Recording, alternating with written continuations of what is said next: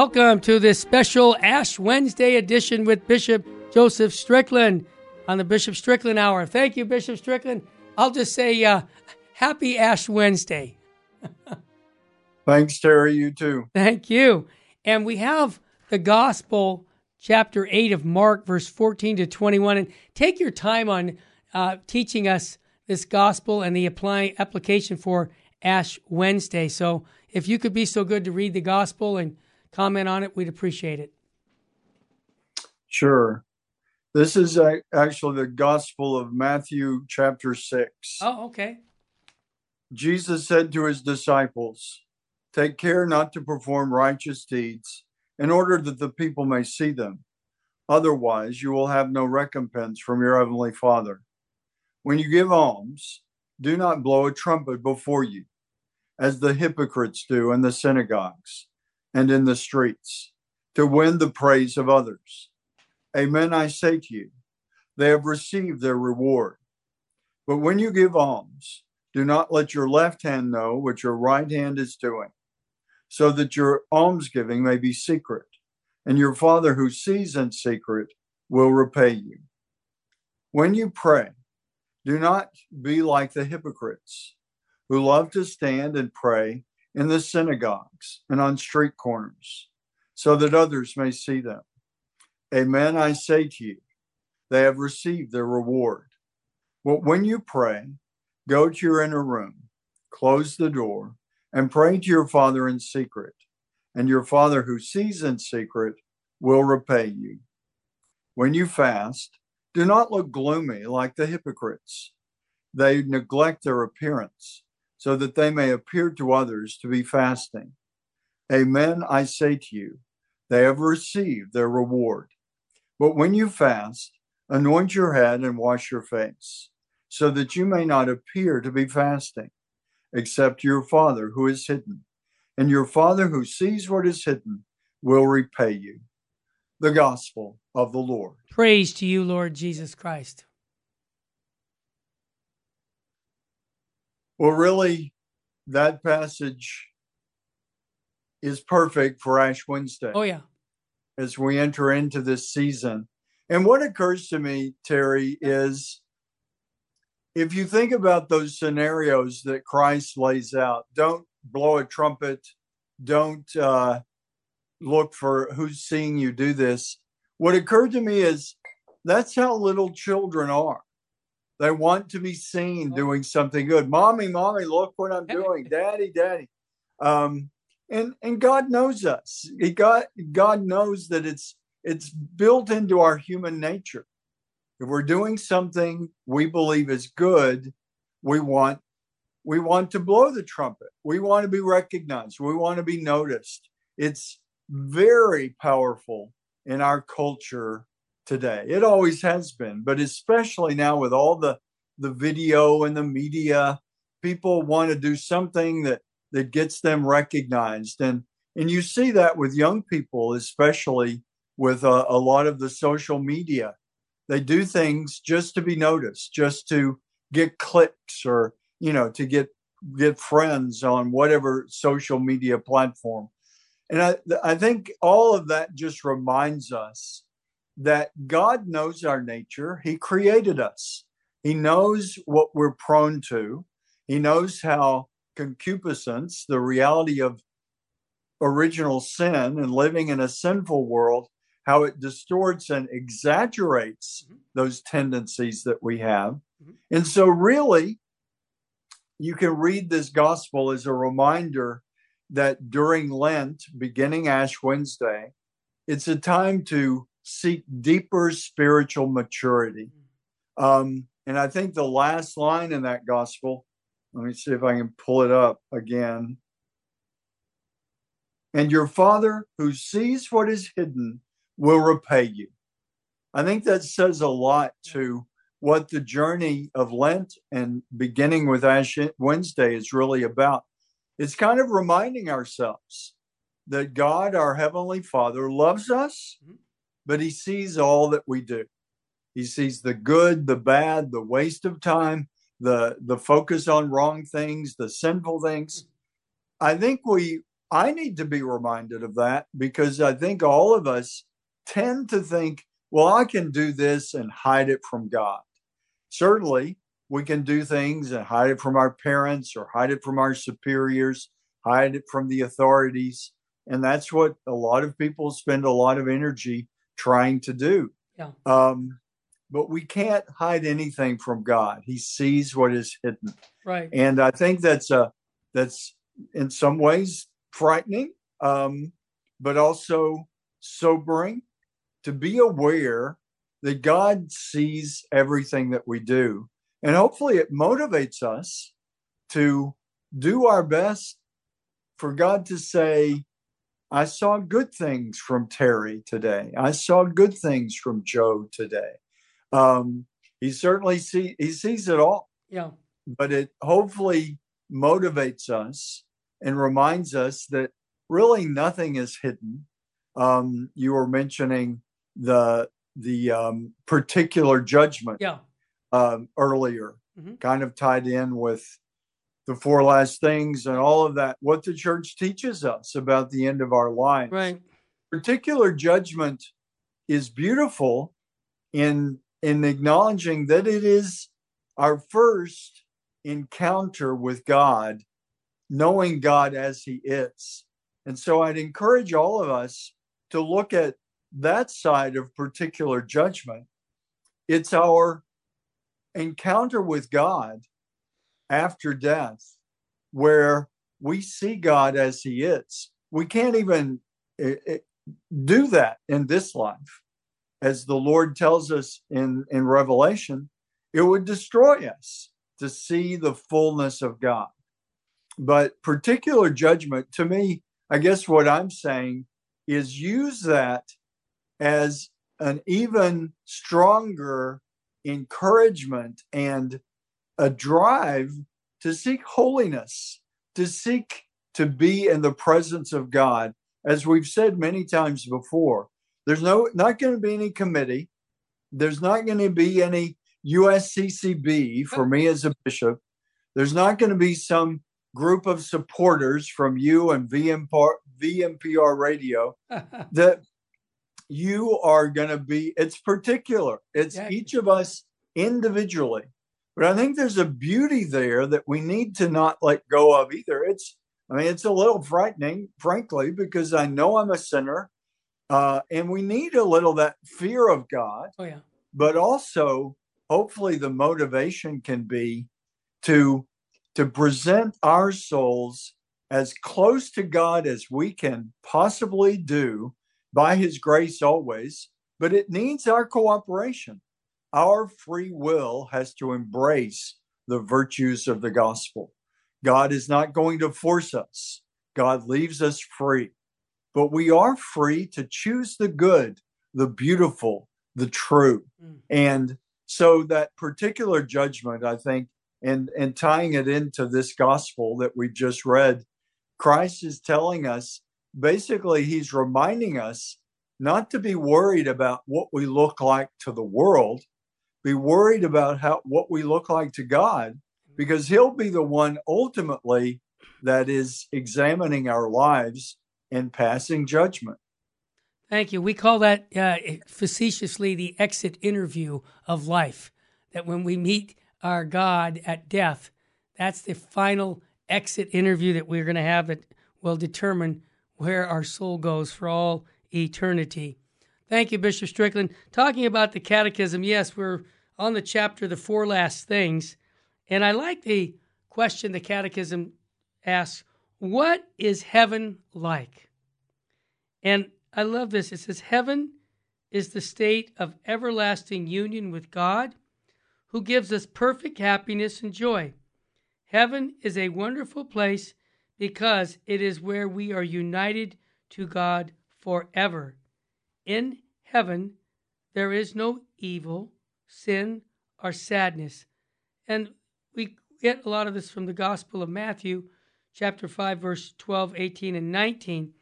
And I think about this, Bishop Strickland, that I think it's a good and healthy thing to dwell, when we do our examination of conscience at the end of the day, which we've been all taught to do. If you haven't been doing this, folks, for Lent, do it, because it's a really good thing to examine your day. And I always did this with my children, where we all examine our conscience at the end of the rosary, and then a meditation on heaven. And I thought about that because that's our longing, to be with God for all eternity. And I think with Lent starting today, it wouldn't be a bad idea to apply the question about what is heaven going to be like, as to keep you motivated in living a Christ-centered life. Your thoughts? Yeah, I think that's a great way to remember. And I think that's a very positive approach, Terry. Instead of, it's just avoiding condemnation. Yeah. Instead, it's embracing, Right. Good. going home, going to where we came from. Mm-hmm. We came from the love of God. We're called back to that love, but we're free to choose the opposite. And in sin, that's what we're doing. So I think it's a great reminder that it's not about avoiding things, but it's about embracing real life, everlasting life in the love of God. Well, so when we come back, we're gonna give you hell. What? I'm just joking, but we're gonna talk about what is hell and what the church officially teaches about that. Stay with us, family.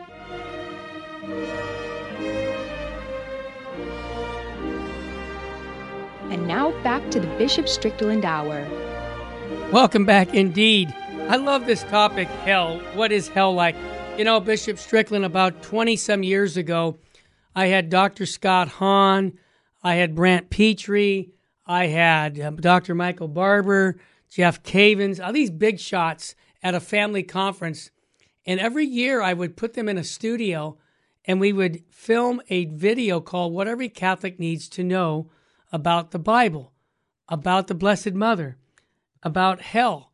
And hundreds of thousands of these recordings have gone through YouTube. So if you go to Full Sheen Ahead YouTube channel, you'll see What Every Catholic Needs to Know about hell. And the reason I redid this again is because there's been a lot of controversy last years about, does anybody go to hell? And I thought, well, let's have these guys. It was Kimberly Hahn. I mean, it was a great lineup of lay theologians.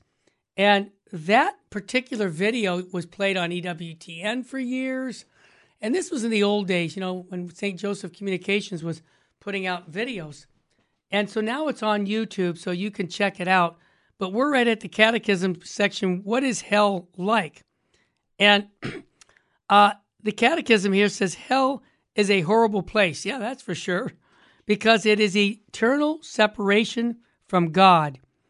Jesus himself called it a place of never-ending, ever-burning fire in the Gospel of Matthew, chapter 18, verse 8 to 9. Some people think that human beings invented the idea of hell full of pain, but Jesus himself taught us this concept, that people in hell are never happy and always miserable because they are away from God. There is even physical pain in hell. Now, Bishop Strickland, we're living in a time right now where we have high officials in the church dressed like you who are saying, well, we don't really know if, souls go to hell. We're just, I kind of hope that nobody's there. And, I get concerned as a layman to say, no, time out. Let's really teach what the church has taught, part of the perennial teachings about hell. And so it concerns me that officials in the church who should know better are saying things that really bring back ambiguity about even if anybody goes to hell. Does that concern you? Yeah, I think it should concern all of us. And once again, I know I talked to many people and they asked me, Bishop, how do we navigate all of this confusion and all these wrong messages? And the simplest answer that I have, and to me the most profound answer, is to look to Christ. Amen. Does Christ say there's no hell? Nope. Or that he hopes there's nobody in it. Nope.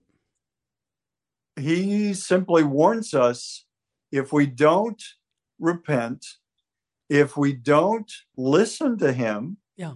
if we don't reform our lives, we can go there. Yes. And he makes that very clear in numerous passages. So Scripture, and Christ he's the Word incarnate, but I look specifically to what does Christ do and how does he act? I mean, if you're looking for concrete evidence of hell, yes, what are all these demons that Christ runs into and frees people from? Right. If hell's empty, then where are the demons? They're somewhere. So, and we understand that they're in hell. They come out of hell to try to draw us there sometimes, but hell is full of demons and lost souls, human beings, fallen angels. So I think we have to look to Christ, and he gives us the answer. And there are many things, as we've said, the messages of the Blessed Virgin Mary, the messages of saints, our own experience. And I guess for anyone listening on this Ash Wednesday who really is maybe still not convinced that with Scripture and Christ, all of it, that hell is real. How could God do that? How could God condemn us? Well, we have to remember that it's us condemning ourselves, really. Yep.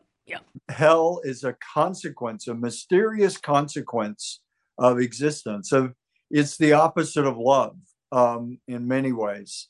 But I think that if anyone is doubtful about the existence of hell, or maybe we talk to people that are constantly saying, oh, you Catholics or you believers, you talk about hell. We know it's not real. It's just something made up. What I would point to is the hell that too many people go through in this life. I think I was alluding to it earlier, but drug addicts whose bodies have been racked and they're just living a miserable, horrible life, usually toward the very end of their life. That's a little taste of hell. Other people that get into relationships that the church tells us are immoral and wrong. And I'm not just talking about, homosexual activity, but all kinds of relationships that are wrong. Sure. Prostitutes. And I mean, certainly we don't judge anyone. And someone may be pushed into a lifestyle that is devastating. But I guess my point is to just see the people that are in these lifestyles that the Catholic Church and the Catechism talks about as sinful lifestyles. I guess my main point is there's hell in this world. There are hellacious consequences to living a deeply sinful life. I mean, look at some of the things with the drug cartels and the horrible things they do, and the horrible things that people are forced to do because they're following orders and they've decided to give up on living a virtuous life and they're just following the orders. They end up living hell right here and now. You think back to the Nazi prison camps, and people live through hellacious kinds of experiences with great suffering. The only difference for anything in this world, it's only a little taste of hell, because a big part of what hell is knowing that you've abandoned God. From what I understand, and I'm glad to be corrected, but I believe that part of what the church teaches, hell is the absence of the beauty and the goodness and the truth of God. Amen. The longing for that. I mean, even Scripture talks about it with the Lazarus, the man at Lazarus is his name. He's been condemned and he's asking for mercy, asking for help. But once you're in hell, it's too late for mercy. Right. What's beautiful about what some of the mystics have talked about, and they're mystics. I mean, it's private revelation. It's not official teaching of the church. Right. But I think it really reminds us. They speak of Christ as wanting and hoping and pulling for mercy and redemption for all of us to the last nanosecond of our life in this world. We have to be very cautious about saying, well, I'll just wait till the last nanosecond and Christ is longing for me. And then I'll say, yes, Lord, I repent. We need to do it right now because we don't know when those last moments will come. But I think there is a great mercy and a great consolation to know that at least these images that are given to us, that Christ in his incarnate love and his desire for the salvation of all of us, he is in any opening, any moment, that anything that he can say, okay, this person can be saved. That's what Christ is pulling for. Amen. And I think especially many of us have been touched by the tragedy of suicide. Yes. And to hold that hope, we don't know. In the churches, the catechism basically says we rely on God's mercy, but we don't know what happens to a person who takes their own life. And we have to caution people always. The life is never so dark that we should even contemplate taking our own lives. But people do, sadly, more and more, it seems. It's like an epidemic in our world and in our nation. And I think to know that, especially, it's a consolation for the loved ones left behind, that if we have someone that we loved that took their own life, trust that God's mercy is reaching for them even to the last moment. And it's all mystery that we don't know. We can continue to pray. But I think it's a reminder, hell is the absence of God, the absence of mercy, the absence of light. It's all darkness. Many of the images are, burning in hell, and like the unquenchable fire that Christ talks about. Yeah. All of that is devastation. And the bottom line is, as we celebrate this Ash Wednesday, it's a wake-up call. Once again, this year happens to be Valentine's Day, a very interesting Ash Wednesday. But it's a wake-up call to say, do everything you can to be saved and with God for eternity and to avoid hell.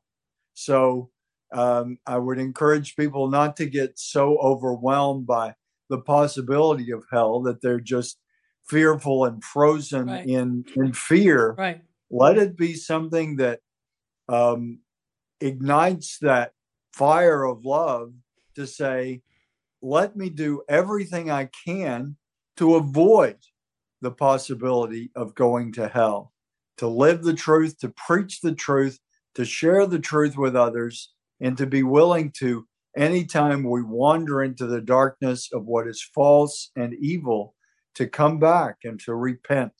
We can repent over and over and over again, and that's what we need to do. Well said. And I remember Our Lady of Fatima said souls are going to hell because no one is there to pray and make sacrifices. Mom and dad, relatives, we can pray for the conversion of sinners. This is an incredible opportunity for us to understand the economy of salvation. It's amazing. And I think about reparation too. We did a little show today on that and explaining to people, hey, we can intercede for the church right now by making reparation. We see sacrileges, we see things that are bad. Don't get mad. Pray. Get down on our knees. Say, I'm going to pray for that bishop or that priest or that lay person who's not giving what the church teaches. And that way we contribute to the good of the church. And we've heard, St. Faustina talk about hell. Our Lady of Fatima's talked about hell. More souls go to hell because of sins of the flesh. That was back in 1917 before we had rampant pornography. Think about it. And when we come back, we'll talk more about how a loving God can send people to hell. How's that work? Stay with us, family. We'll be right back.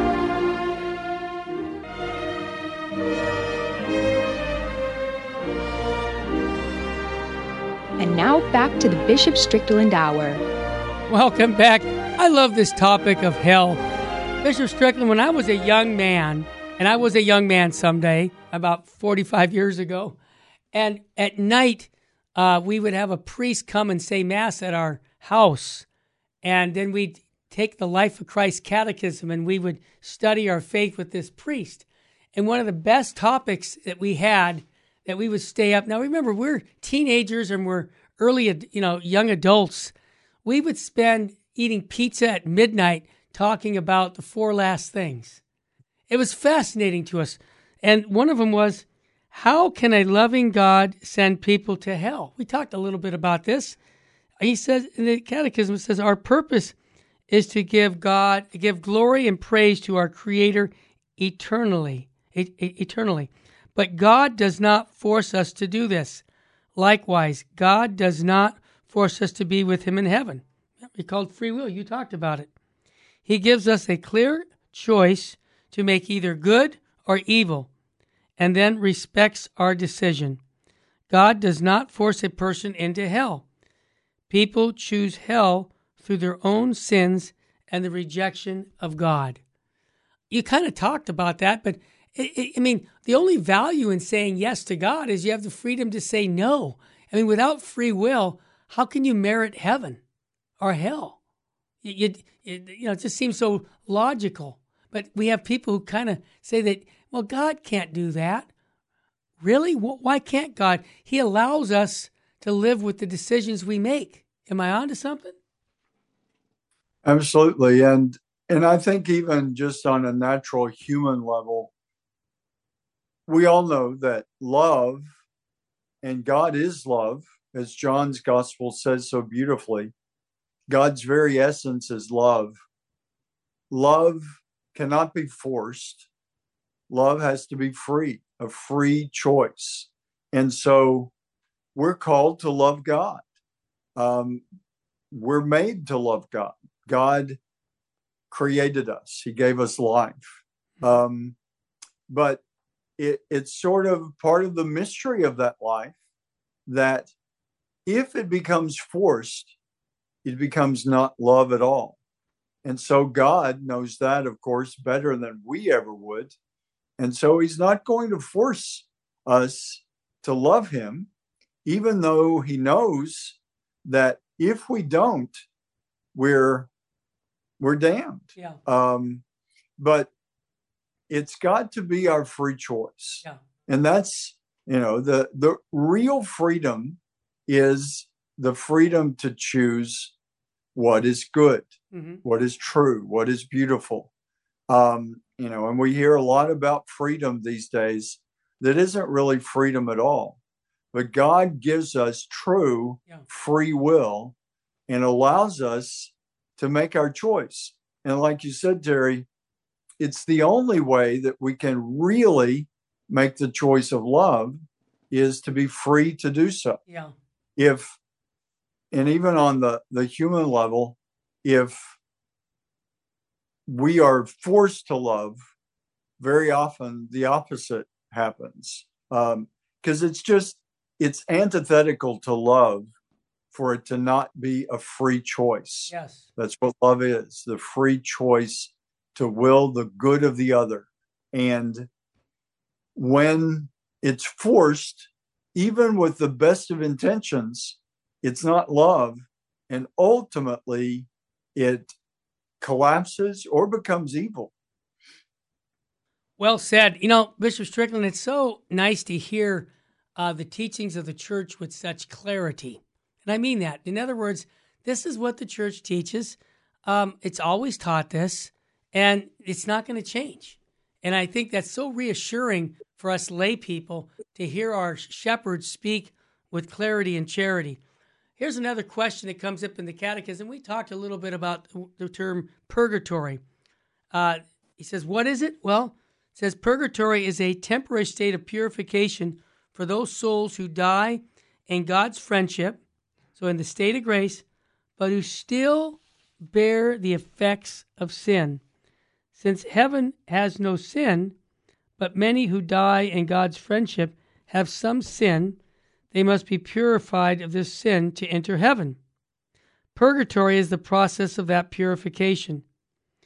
Purgatory is not a second chance to avoid hell.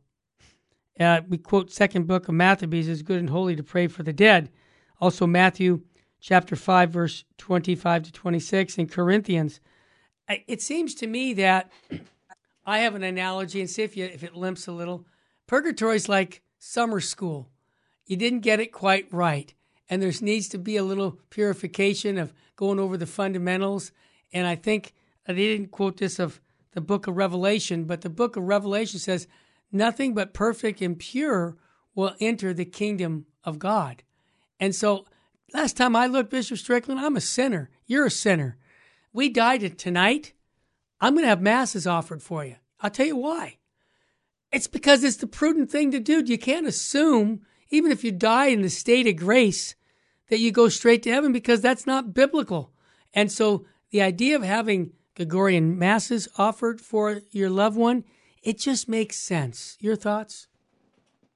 Absolutely. And I think it's good to bring up on this Ash Wednesday the proper disposition for faithful Catholics, really for faithful Christians, Yep. but especially the Catholics.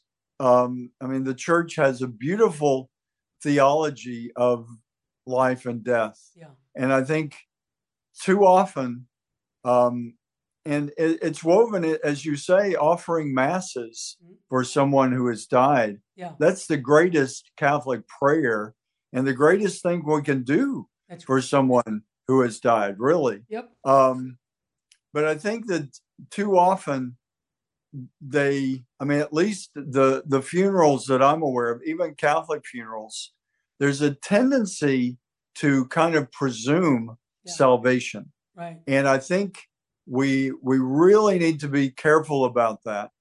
And certainly not either to presume damnation, but to just know, like you said, we need to pray, just like Maccabees says, it's a holy and pious thought to pray for the dead. Right. We need to do that seriously. I try to do that as a priest at every Mass, to really pray for all who have died. I mean, the Eucharistic prayers, all the different forms, have a moment of prayer for the dead. And I think it's a very Catholic approach. And I think it's the approach of Christ and his truth to say, yes, we pray for these individuals. Not that, it really reinforces our teaching on purgatory. Yes. I mean, it all is logical. Certainly, if there was no purgatory, there's no need to pray for someone who has died. They're either saved or damned. Right. And in the Protestant area where I live, many of the people assume, and they talk that way at someone's death. Oh, they're in a better place, and they're with their relatives, and it's like immediately gone to heaven. Yeah. That's not what the church teaches. Right. And I think that creeps into our approach at funerals. And even, yes, it is a work of mercy to console the mourning and to be there for people that are mourning the loss, the death of a loved one.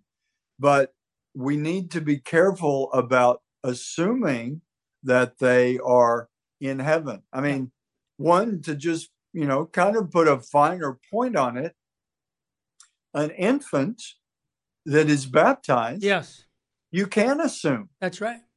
You can say, they're an angel. I mean, they're not an angel. They're a little saint, human being. They're a saint. Yeah. And we can say that. That's right. Because an infant that has been baptized and is never, of course, by definition, an infant hasn't had a chance to commit personal sin.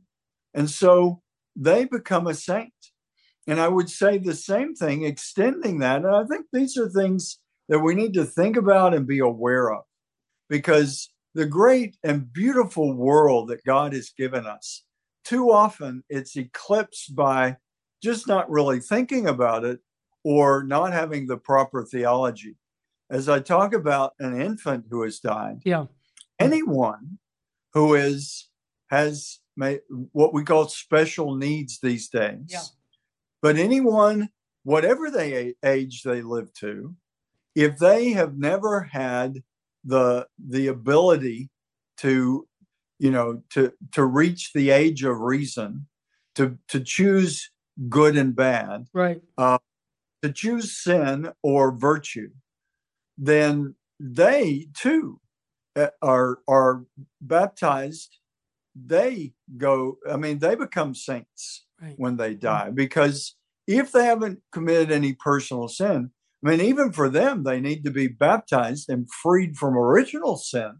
Right. But if they haven't committed a personal sin, and I think again we have to be careful about presuming, because even families that I've talked to that may have a special needs child, many of them will say they need to go to confession, even though their understanding may be somewhat limited. The presumption is, if they're a human being of 7 years or older, the presumption is they've reached the age of reason. But I guess what I'm saying, and again, we leave it in God's hands often. We don't really know. Right. But if there's someone who hasn't committed personal sin because they haven't really reached what the age of reason represents, then when they die, they don't have to go through purgatory, because purgatory, I think that's a good way to remind ourselves as well. Purgatory is about personal sin. It's presuming you've been baptized and you've been washed clean of original sin. For those who were never baptized, I guess I'm kind of out beyond my depth, which isn't hard to do. I don't know what the church teaches really in that question. Maybe you do specifically, but I would presume that because of baptism is necessary, that we do everything we can to see that people are baptized. If they end up not being baptized, they're in God's hand.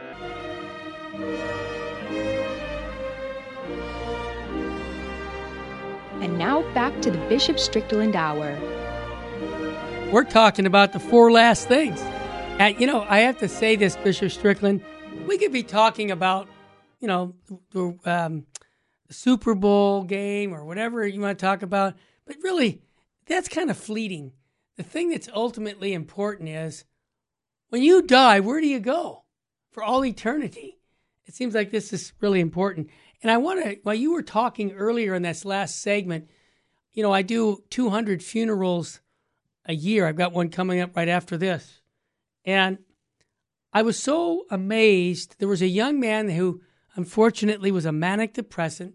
He had mental issues and he committed suicide. Big Catholic family. So we had the funeral mass. And after the mass, the dad got up to do a little eulogy, and other people and relatives came up. And he said something that really touched me. And believe me, after I've thousands of funerals over the years I've gone to, which is like, wow. It's part of what we do here at VMPR, at our chapel. And the father said, please do me a favor. Don't come up to me and say my son is in a better place. Please don't do that. Do this. Have prayers and masses offered for my son. That's what you can do for me. And I was just like blown away, because I don't hear that from the families. So this dad, who was an older gentleman, probably as old as I am in the 60s, somehow he got it, that we need to pray for the dead. And I thought, boy, if only people really understood that.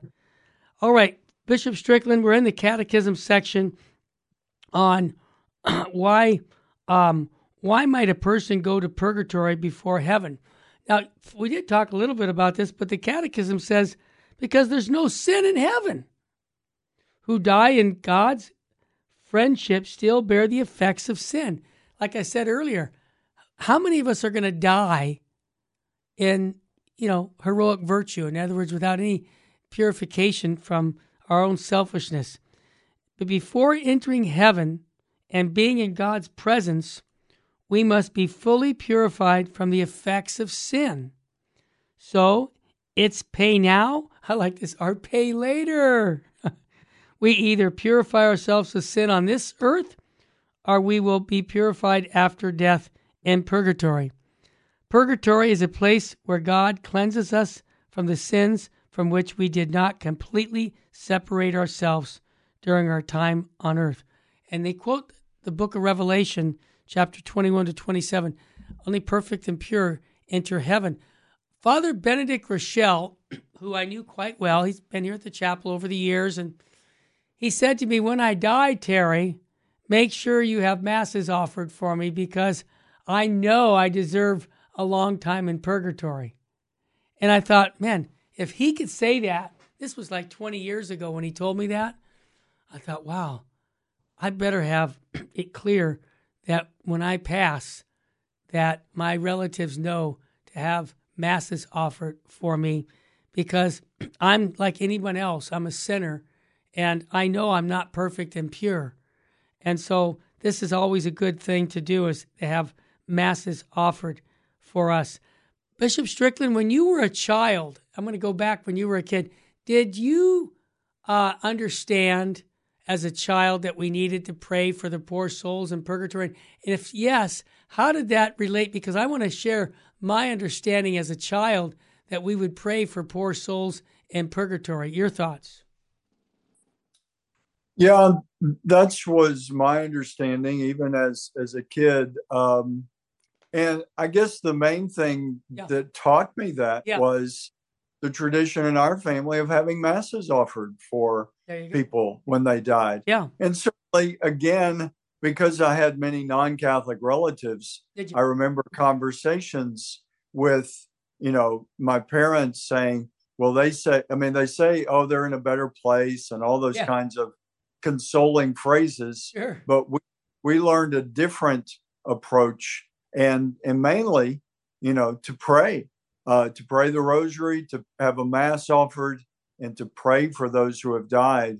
And as we were talking about death, judgment, heaven, and hell, sure, it occurs to me that we talked really mainly about judgment, heaven, and hell. Yeah. I think we need to talk about death as well. Absolutely. And we live in a time when, and with a lot of people, I'll put it this way, we have more control over death than ever before in history. That's true. And what I'm talking about is people who are chronically ill or nearing death. Mm-hmm. We have ways to manage that even 100 years ago didn't exist. That's true. I mean, we have certainly respirators and things that are hopefully always directed toward trying to prolong life.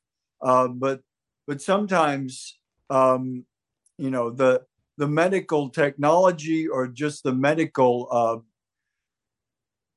options that we have can really be misused. And I think that what I wanted to make a point about is when someone is approaching death, yes, we need to give them every opportunity to have a good death in the spiritual sense. Yes. And I think very often people are medicated so much that that's interfered with. I agree. So I would just encourage people. I mean, I know it's easy, and I'm not saying, certainly to endure pain can be, suffering souls and joining that suffering to Christ. And I know many people that have chronic pain that they deal with, and they do make that effort to join it to the suffering of Christ. But I guess what I'm talking about is people who are really nearing death. And I think the loved ones, and I would encourage people in everything they can to prepare for a situation like that, to let people know that they want to die with their faculties as much as possible. I think an awful lot of people die these days and they've been so medicated. And maybe, I mean, sometimes it can be an immoral kind of euthanasia. Yes. And of course, that is devastating and wrong. But even when it's really not euthanasia, I think we need to, and honestly, this is something that pastorally, even we as pastors need to advise people and give people the opportunity to be conscious, as conscious as they can be up until their death, instead of being so medicated that really the ability to make a moral choice is gone. When if they're unconscious, I mean, unconscious people can't make a choice. Right. And I have a good friend who tells the story of his own father, where they were saying, oh, he needs this medication or that. And they were, the medical people and even some of the family were promoting this person needing to be medicated so much that they wouldn't have had the chance to call the priest and to make make a good confession, to really consciously acknowledge their sin and seek God's mercy for themselves. I mean, yes, we pray for them and it's a good thing to offer masses, but really the primary agent there is the individual person who's dying. And it's not really mercy to eliminate that possibility, especially if we know someone really has been far from the church and maybe hasn't gone to mass or confession in a long time. Part of how we love that person as they come close to death is to keep the door open, even though they may say, oh, I don't want to see a priest. And I mean, many times people will say, oh, don't send me the priest. That means I'm dying. Yeah. I think we need to educate people that let the priest come so that you can make a good confession, whether you die or not. If you need to go to confession, you need to go to confession. So I think that as we talk about death, judgment, heaven, and hell, we really need to look at the ways we allow people to die in modern society. That very often the faith question is not very high on the list of issues being dealt with, and it needs to be at the very top. I agree. Bishop Strickland, I had a good friend, World War II veteran, who I was with when he was dying, a very holy man. He spent 35 years praying rosaries at abortion clinics, and he was a retired school teacher, a very holy man, father of 8 children. And I was with him on his deathbed, and he repeated this prayer: Jesus, Mary, and St. Joseph, I give you my heart and my soul. Jesus, Mary, and St. Joseph, assist me in my last agony.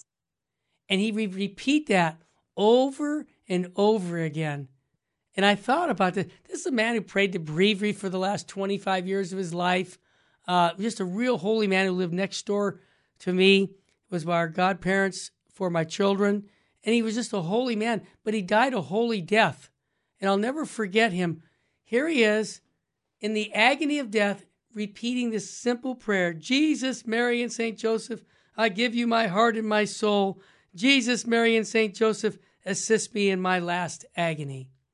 And the man expired. And I got to tell you, it moved me as a friend of his to watch him die with the prayers on his lips of asking the assistance of the Holy Family to help him in his agony.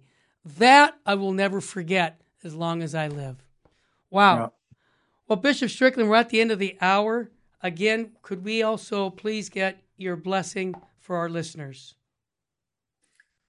Almighty God, we ask your blessing for this Ash Wednesday. May it truly be the beginning of a beautiful Lenten journey that draws us further from sin and more deeply into living holiness, living the virtues that you have laid before us through the revelation of your Son. May the saints inspire us, and the Queen of Saints, the Immaculate Virgin Mary, intercede for us especially as we enter into this Lenten season. And we ask this blessing in the name of the Father, and of the Son, and of the Holy Spirit. Amen. I wanted to remind everybody this segment was sponsored by Tan Books. Go to vmpr.org and click on the Tan Book logo to shop for all your good Catholic book needs. And Tan gives us a little bit of a commission back to VMPR because we're promoting their books, and Tan Books is a good one. And I just want to encourage you to support the good Catholic publishing houses because they need your support, and you need to read good holy books because St. Alphonsus said it. Only God knows how much good can come from one holy book. Thanks again for listening, and may God richly bless you. And thanks for supporting us here at Virgin Most Powerful Radio. God love you.